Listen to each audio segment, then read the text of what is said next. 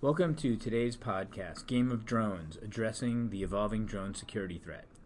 The increased use of commercial and consumer drones has opened a Pandora's box of safety, legal, and regulatory issues.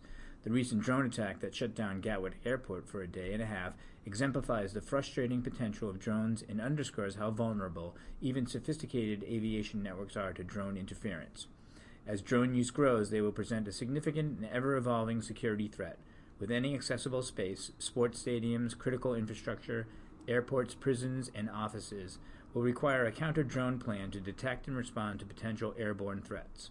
As a result, entrepreneurs, corporations, and government officials have proposed a range of ways to protect these spaces, and an array of anti-drone technologies are now available in the marketplace. In today's podcast, RAIN founder David Lawrence sits down with Joe Galasso and Greg Webshinak of Advanced Electronic Solutions to discuss a number of issues related to drone threats and drone technology. AES provides integrated security, fire detection, intercom, datacom, and DAS systems, and since 1994 they have been one of New York City's largest privately held systems integrators. Joe recently retired as the Senior Vice President, Director of Security and Life Safety at SL Green, where he oversaw all facets of SL Green's comprehensive security and life safety initiatives. With a career spanning 20 years in law enforcement, he joins the company from the United States Department of the Treasury, where he served as Special Agent in charge of the Criminal Investigation Field Office in Boston. Greg has over 25 years' experience in telecommunications and emerging technologies, specifically in the areas of wireless communications, cellular, satellite, and Wi-Fi. For the past 18 months, he has worked with drone technologies concentrating on security, detection, and protection issues. And with that, I'll turn it over to RAIN's founder, David Lawrence. David? Joe and Greg, first, thanks. It's a great honor to have you for this podcast, a highly topical issue.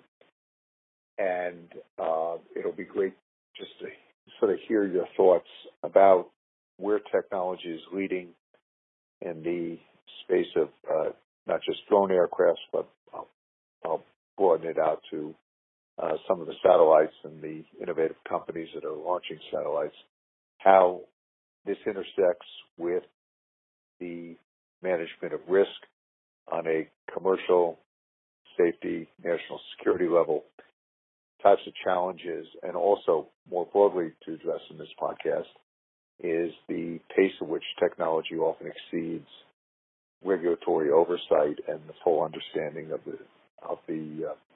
the attendant risks and benefits of new technology.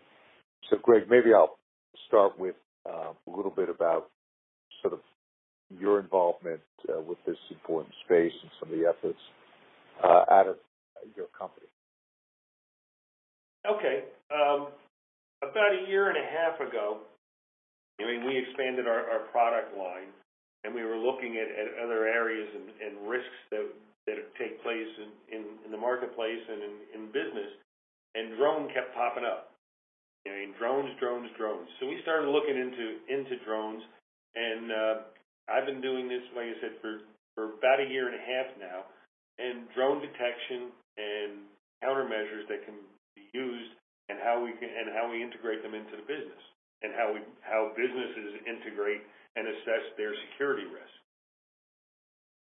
And can you give us maybe a couple of examples of both the proactive use of drone aircraft to help in the management of security risks, but also on a defensive measure, how companies begin to need to think about drone aircraft and the potential threats, everything to their corporate activity. So one of the first things that was brought to our attention in this was a police department that was looking for an answer because right after a year and a half or 2 years ago, Angela Merkel was buzzed by a drone at one of her speeches. And this department sees a lot of foreign dignitaries come into their area, and they were looking at how can we figure this out? How can we see what's coming into our space? What do we do about it if something does happen? So we got involved, and we showed them what is in the marketplace for detection and how we can see what's coming into the airspace. They all have unique footprints, so we can identify the drone as it comes into the space. Excuse me. And at that time, the industry was really in its infancy, and all we could do was see if something was coming into the airspace. It has come a long way in a year and a half. Because now, not only can we see what's coming into the airspace, we can track up to 5 individual drones in the airspace, and we can triangulate and bring us back to within 100 feet of the operator. So, you can't touch the aircraft. You can't touch the drones. Okay? That, and the FAA protects them. But what we can do is we can isolate who the pilot is, and we can have law enforcement or security at the pilot, because they can be up to a mile away from this thing and flying it. And it's not, they don't have to be standing on the ground and be visible. They can, the software allows you to use your smartphone to plug into it, and your eyes are now the camera that are on board this drone, and you're flying freely from a mile away. They fly 40 miles an hour, have a 3-mile radius, and a 45-minute fly time, so they can do a lot of damage in a short period of time. They can record a lot of things. They can carry packages of up to 5 pounds, depending on the size of the unit. The recording devices, the cameras on them, they're capable of a lot of things. That's on the security side of it, looking how do we protect and how do we defend our clients. So, Joe, because of your background at SL Green and previously with the federal government, as you think about drone aircraft, maybe you could, talk about some of the positives and how drone aircraft are being used, what they were designed for, beyond the hobbyist, and then talk about some of the issues that you and Greg and the types of risks that you and Greg are advising clients about on the defensive side. Okay. So obviously there are a lot of advantages to autonomous drones, and this industry, according to industry sources, is expected to top $82 billion by 2025. So we're just scratching the surface. Drones have a lot of positive impact. They can save lives when used by first responders. In natural and man-made disasters, they can be positioned to survey damage, locate stranded and injured victims, and assess ongoing threats. As a matter of fact, during the aftermath of the storms in Puerto Rico, Verizon and AT&T actually used them to get their cell service back online. As we mentioned, they can support law enforcement and security companies. They can contribute to safe infrastructure maintenance and management. Just picture flying over buildings or bridges where before that had to be done manually, and how time-consuming that would be. And they give media access to hard-to-reach places. Unfortunately, you have a tremendous amount of risk now associated with this, especially as they become more ubiquitous. There's no better example of the dangers posed by drones than their battlefield use by ISIS. In Iraq and Syria, the Islamic State has been using off-the-shelf drones for surveillance for over 2 years. And over the last year, they started weaponizing these drones. Grenades and other small explosives are also often attached and rigged to drop during flight. U.S. authorities, obviously, then are becoming increasingly concerned about ISIS-inspired terrorist drone attacks on public events and critical infrastructure like nuclear power plants. And we've all talked about the recent intrusion into airspace at Gatwick Airport in London and Teterboro in New Jersey. And this risk will only grow as payload capacity of these drones increases. Another thing that we have to be on the lookout for is hacking. Drones help hackers overcome physical barriers. Drones can easily and covertly reach areas that seem hard to reach and are well protected. Imagine a scenario where a drone is used to penetrate the perimeter of an electrical distribution station and disrupt a smart grid. This hacker drone scenario, by the way, may seem like science fiction until a maintenance crew finds a drone lodged in the air duct above your data center. True story. Another potential risk we have is surveillance and corporate espionage. I'm continually surprised by drone concerns I hear from customers. For example, I did not expect financial services organizations to be as worried about drones as they are, but I'm hearing quite the opposite. They fear drones could be used for surveillance and to gather intelligence about merger and acquisition activity, results shared at board meetings, or even how cash is transported between bank branches. Not to mention what I previously mentioned, the threat of hacking. And finally, the risk of drone accidents. In addition to the intentional threats I talked about, last year we had a drone crash into the 40th floor of the Empire State Building. The NYPD's aviation unit now gets as many as 10 calls a day about rogue drones in New York City, most of which is a no-fly zone. In late September of last year, a civilian-operated drone hit a U.S. Army Black Hawk helicopter flying near Staten Island. Fortunately, no one was injured. But the very next month, a drone crashed into a commercial plane in Canada. So as you can see, while there's a lot of advantageous uses for drones, these are some of the threats and risks that we are faced with. It's a great overview, Joe. And let me ask you and Greg, just in terms of the regulatory scheme and how this activity is monitored, how regulations are enforced, where are we in terms of the government response, as well as the international coordination? Okay, each government handles it differently. On the military side, we have the U.S. Department of Defense uses drone security. They deploy it all over the place, okay? And their response is much different than what the civilian response is. They see any drone activity, they're taking it out immediately. No questions asked, no worries, it's gone. A $400 drone can carry a payload of 3 to 5 pounds. You put 3 to 5 pounds of plastics on this thing, you don't care if you lose it or not, you just crash it into a military place, you're going to invoke a whole lot of damage. So, in Europe, there are no regulations protecting the drone. They can take them down via jamming, they can take them down via laser, they can take them down with the laser actually disables the onboard computer and it causes the drone to crash. They can take them down that way. They can net them. And they can do all kinds of things to protect their airspace that we currently cannot do. So, to that regard, on the military side, there's lots you can do. On the commercial side, what you can do is you can protect your assets by detecting the drone and finding out where it's coming from, who the pilot is, and then deploy assets to deal directly with the pilot because he's flying into a regulated space. Now, everybody thinks that we own the 300 feet above our head. We don't. The FAA just doesn't control it, okay? Mm-hmm. You don't own the airspace above your head.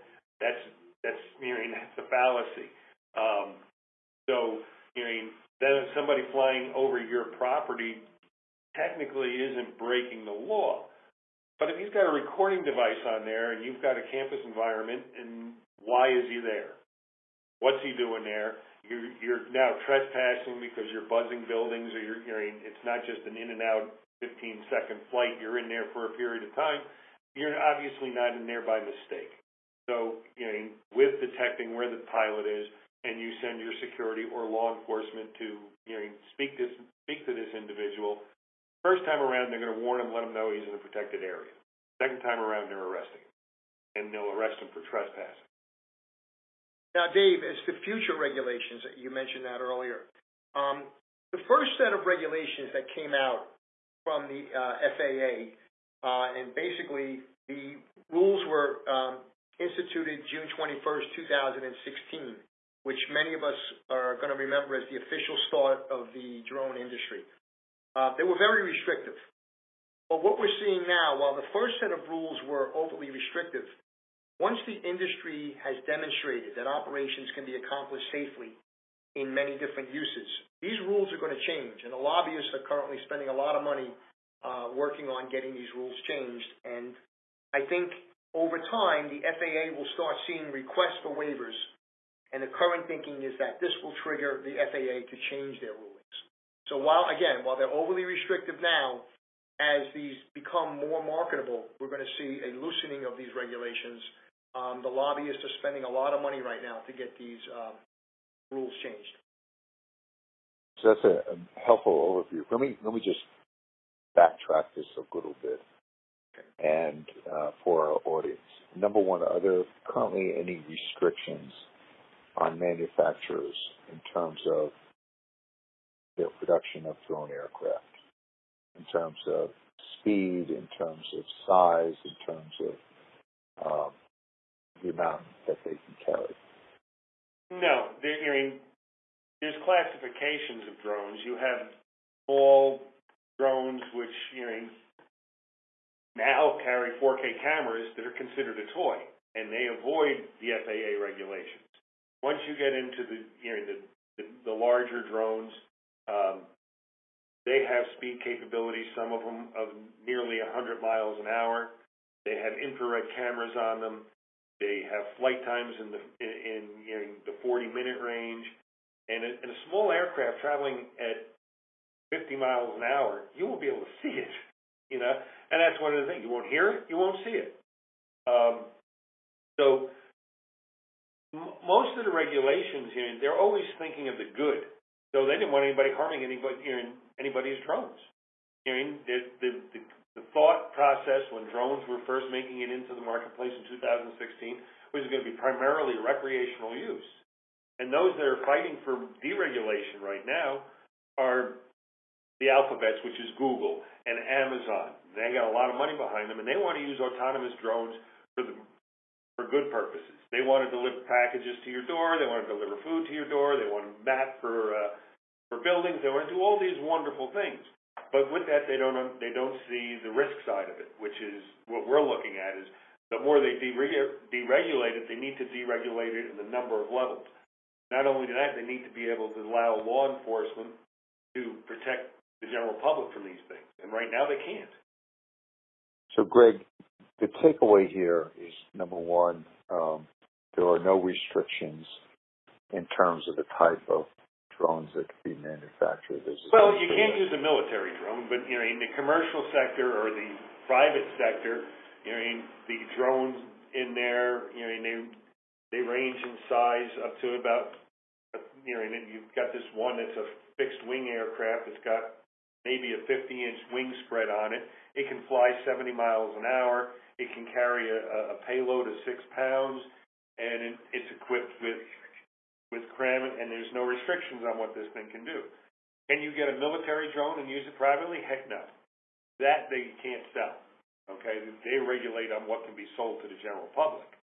Okay, and the general public, the recreation, what they classify as recreational drones, is what everybody can get quite easily. In terms of if you and Joe were to walk out today and say, I got a great idea for a drone aircraft, I want to design it, and you're able to raise the capital around it, there's nothing preventing you from getting into that business. No, there's nothing preventing us to getting to that business. The only requirement on the flip side of that is the individual buying it is supposed to register it with the FAA and become licensed to fly it. Okay. And in terms of the restrictions on the sale and the use, that is largely right now being sort of left to the seller and to the buyer in terms of registration and things like that. And the point I'm trying to get to here is that the FAA is always focused on air safety. They're not necessarily focused on how the aircraft can be used and the security risks, whether these are security issues for companies, communities, or the broader, national interest. And so what I'm hearing from both of you is that this is still largely a space where regulations and agency oversight have not necessarily kept up with the collateral risks that could be posed by this technology, the uses to which the technology might be put, and the technology falling into the wrong hands. That's correct. Because here's the thing: when you go on the FAA site and you register your drone, and then you start going for your license, there are a list of things that you can and cannot do. You're not allowed to fly after sundown. Okay, so if you've got a drone flying into your airspace after sundown, why is that happening? You can't fly within so many feet of a building, and there are local laws to address how close you can come to a structure. That's not a set standard by the FAA, but there are standards set by local municipalities on how close you can come to it. But the sheer volume that has happened, since 2016, there are over 600,000 registered drones with the FAA. Yet the industry reports there's well over 1 million have been sold in the United States alone. So you got 400,000 of them out there with just running rampant. So the takeaway from this is that the registration of these aircrafts is left to the buyer. Obviously, it's been observed by some, but what you're also suggesting is that over 40% of the actual aircraft sold have not been registered with the FAA. And you have a regulatory and enforcement scheme that has, I'll use the word patch, which is a patchwork or quilt, some of which extends down to local, state, or municipality levels. But that by and large, the potential risks and potential uses to which this technology, could be used have not been fully appreciated or reflected in regulatory oversight, both in terms of the development of the product, who gets to buy it, the controls around the uses, and of course the attendant risks that could be posed, whether it's to the IP of companies, material non-public information, but also safety, security, infrastructure security, etc. Joe, am I summarizing this appropriately? That's correct. The problem with all of this, Dave, is if you intend to use these drones for nefarious purposes, you don't really care what the regulations say.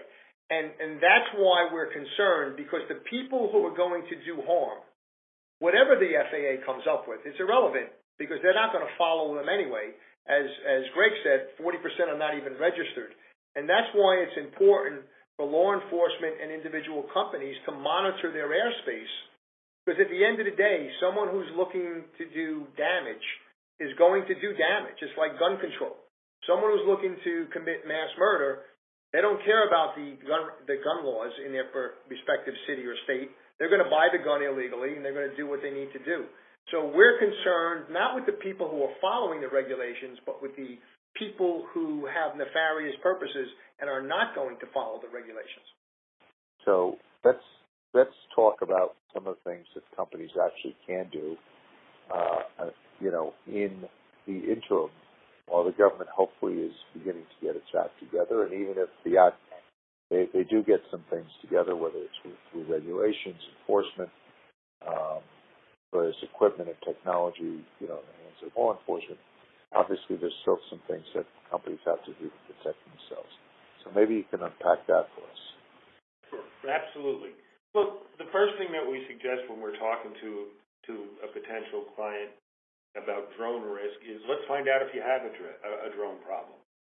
And what we do is we will install a sensor that detects drone activity in the area. All it's going to do is just record raw data.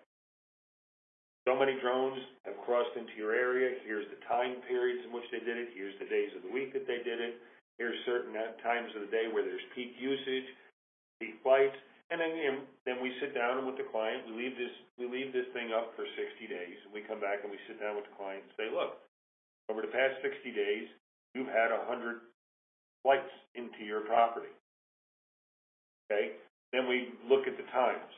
We look at their area overall. Okay, you're in a semi-residential area. You have a park here. Every Saturday and Sunday, you got a great deal of activity. Right away, that tells us it's recreational use. There's nothing to worry about. Every day, though, between 3 and 5, you have activity over your site. Kids get home from school at 3 to 5. What else happens between 3 and 5? People leave. Who's leaving this establishment? Then we look and see if there's any other events that correlate with peak usage or peak times in which there's been flights into their property. We look and see if there's been any announcements from their company as to a merger, acquisition, a sell-off, or a major thing about to happen in the company's life. And we look to see if there's been an uptick in activity. And then we say, you have a drone problem. What can you do? Then their question to us is, what can we do? Okay, and what we can do is we can set up a sensor program that will not only let them see the drones, it'll track the drones, and it'll bring us back using the drone, using the sensors that are on board to triangulate and bring us back to the operator. Okay? And that's the only steps that they can do, quote unquote, legally. All right. Well, Greg, I also assume that once you have that information, to the extent that it could be of relevance, the coordination with law enforcement authorities that certain aircraft activity has been detected. Here's, the best, knowledge possible. We're pinpointing who is, where the actors are responsible. And obviously, to the extent that local regulations or national regulations are being violated, that can be reported to the authorities. Yes. Mm-hmm. And then also there are times where, and as Joe mentioned before, a drone has crashed into an area. They have SIM cards on them. Actually, it's not the SIM card; it's the recording device card. If you ever come across, don't throw away that drone you just got. Pull the card out because it now contains all kinds of information. Like most of these idiots took a picture of their house. They took a picture of their car, making sure. And law enforcement has tracked down these individuals from a crashed drone. Because sometimes, because they do have overall a short flight time, less than a half an hour in general. And if somebody's a little too far out and they're not paying attention or they didn't have a fully charged battery, they may lose their drone. So part of this is not just, I assume, Joe, not just attribution, but also understanding the rationale behind why certain aircraft might be deployed in certain areas at given points in time. That's correct, Dave. Any one of our clients that has an R&D site, we always worry. We throw the worry at them. Who's watching? And their response is always, they can't see in the building. No, but they can see outside. They can see who's coming and going. What do they want to know who these people are for?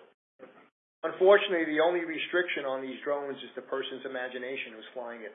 Yeah. They can be used in so many different ways. It's a shame because they can do so much good, but boy, can they do some damage. Right.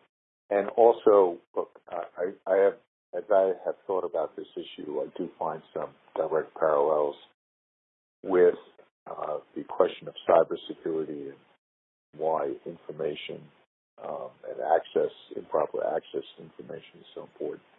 Among the additional elements of drone aircraft may be to get information that could provide leverage for purposes of blackmail or extortion on certain people who may be, whether it's in their personal lives or their professional lives or what have you, why that can be important. And Joe, I know. Yeah. Go ahead, Joe. Yeah. That's a good analogy. Unfortunately, we're not where we are with cybersecurity. I think everyone right now recognizes the threat of cybersecurity. I don't think we're there yet with the drone technology in terms of to the same level. And that's what we're trying to get people to understand, that this is a real threat. No one would ever argue with you about cybersecurity, but I think a lot of people would be surprised to realize the different the ease in which everybody thinks that their network is so secure, so secure. And I sit there and I say to the head of security, "You get your emails on your cell phone?" "Oh, absolutely, I do." Well, with a drone with a specific spoofing device, he can now replicate your cell phone again. The old days when they used to replicate your phone. Well, he can do the same thing again with the information he's stealing from your phone, and now he's got a backdoor into your network. And any other way except with this device, because you can't get close enough unless you have a drone with a spoofing device on it that can gather that information.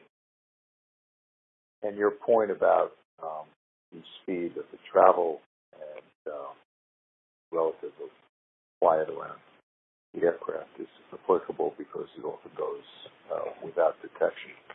So, look, let's talk a little bit about, we'll call it some of the features and why this is a technology that increasingly can pose a risk to humanity. And let me see if I can summarize a few of these things and agree or disagree. Number one, relatively inexpensive. Agree. Two, highly accessible. Three, can be operated remotely and where attribution can be difficult. Four, expendable. If you decide to ditch it, it's not as though you've taken a huge loss and not an investment of capital. And its ability to carry a variety of additional technologies with it, whether it's high definition cameras or it's the ability, as you say, to spoof and to mimic and to otherwise gain access to cell phone communications or broad systems, highly important. And as Joe was also underscoring, its ability to cause potential damage, acts of violence, acts of terrorism, etc. And I think, Greg, you were referencing, the ability to carry 5 to 6 pounds and so on. And Dave, yeah, please, Joe. Yeah, one of the concerns is if you look at security, where we are today, with our access control, some of our physical security is set up to prevent drone attacks. For instance, if you go into a Class A commercial building in New York City, you have turnstile, security officers, access control. None of that's all to prevent intrusion from the ground level. Use of a drone bypasses all of that, get right up to the 50th floor. So it's not only how easy it is to do this, but the fact that none of our security defenses right now are really set up for this kind of attack. And that's why drone detection is the first step. Because you can bypass everything that I've done to secure a facility with the use of an inexpensive drone. There is a $79 drone that has a 4K camera on it. I can fly it from my phone. I can fly it outside your boardroom, record your entire conversation, not being able to hear it, but take a video of your entire board meeting, live stream it back to my IT guys who put the lip reading technology to work, and I just know what went on in your thing, and I'll crash my $79 thing or leave it up there till the battery dies and it crashes itself, and who cares? I just lost $100. The ability of drone aircraft to deliver, various listening devices or surveillance devices is also within the capability of this technology and also within the imagination of actors. Absolutely. So as you begin to look at this technology and glimpse into the future, my assumption here is that the aircraft will be able to go faster, fly longer, carry more. Economies of scale being what they are, there'll be efficiencies, so the cost will probably go way down. And they will become more popular and more available. And if you use that as a benchmark of what's to come, what needs to be the response, number one, from the government, and then number two, how institutions have to think about both the positive elements of this technology, but also the negative. And that includes if companies are deploying these aircraft, how they can be hacked and otherwise turned against them or cause a safety issue. And I'd also like you, if you wouldn't mind, just to focus on the fact that at least as I've done the reading, the principal agency that's been responsible for the oversight has been the FAA, as though this is a air safety challenge, when in fact you guys are bringing up a wide range of potential criminal conduct and terrorism issues that could intersect with this new technology. All right, before Joe takes over, because he's the authority on the legal aspect, let me just throw this in there, and this is where the conundrum is going to lie with the FAA. And not only does the FAA protect these things, the FCC does too, because they're flying computers. So they're protected by two entities. But they have this monumental task of they're going to end up penalizing the average guy, okay, or 60% of these. Now we say 40% of them aren't registered. Probably half that number are good-intentioned souls who just never got around to it, okay? So they're going to, they have this task of, okay, how do we not penalize, everyday Joe from being a recreational flyer in the park on the weekends, but at the same time, how do we protect the public? How do we protect private sector? How do we protect the commercial sector without infringing on the rights of the others? It's not an easy task, and I'll let Joe deal with that. Well, thanks, Greg. Dave, one of the things, and even in the future, the FAA is going to focus mainly on safety and licensing. It's very analogous to our gun control laws.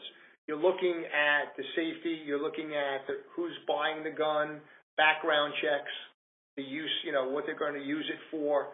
That's all well and good, but it's never going to eliminate the threat. The regulations cannot eliminate the threat because the person who has nefarious intentions doesn't care. So now it behooves corporations and law enforcement to counteract this, to mitigate this threat by actually monitoring their airspace and finding out who's flying into their space, when are they flying into their space, and then handing it over to the local law enforcement or federal law enforcement to investigate. So, unfortunately, I don't see this problem being solved through regulation because, as you know, regulations usually impact the law-abiding citizen. They're going to register. They're going to do a background check. They're going to state their intended purpose, what it's used for. FAA will look at safety considerations, especially around airports and in big cities. That's where it's going to end. As far as protecting companies and people, it's going to fall to law enforcement and it's going to fall to individual companies to monitor their airspace and then work with local law enforcement to eradicate the problem. And that's where I see this right now. And I don't think on the civilian side we're doing enough. Maybe it's just assumed that law enforcement's doing it. Like, for instance, New York City's a no-fly zone. What does that mean to someone who's looking to break the law? They don't care. So I think it's really going to fall on a joint effort between public and private enterprises to get this problem solved. One of the takeaway that I'm going to draw from our discussion today is that this is an emerging technology around which people have to give a lot more thought. Thought about both in terms of how it's used, how it can be misused, the threats that are posed, the types of regulations that are needed, and most importantly, the type of oversight and control here. And maybe not dissimilar to the events and the lessons of 9/11, in which an established technology was, used and perverted in a way that caused mass destruction, and then all of a sudden everything changed. What I'm hearing from both of you is that in advance of a potential disaster, there's enough out there in terms of how these aircrafts are being used and misused that companies, for their own protection have to focus, but more broadly there has to be national focus about this technology and the ways that it could be used and the risks that are posed. Is that a fair summary? That is a fair summary, Dave, yeah. And one sort of further thought here, Greg, while it's great for, and I like the analogy as well, to guns and mass violence, Joe, but the fact of the matter is that, technology is quickly outpacing not just regulations, but if you read the 9/11 report, it talked about it as not so much a failure of security as a failure of our imagination. And there were plenty of dots out there and lines to connect, but nobody did it. And so I appreciate you guys raising the issue on this podcast. Great, Dave. All right. Thank you, guys. Thank you for joining today's podcast. If you like this content and want more, go to www.rainnetwork.com/join to become a RAIN member. RAIN members get exclusive access to webinars, podcasts, the daily Risk Book email digest, expert content, and more. So go to www.rainnetwork.com/join to become a RAIN member today.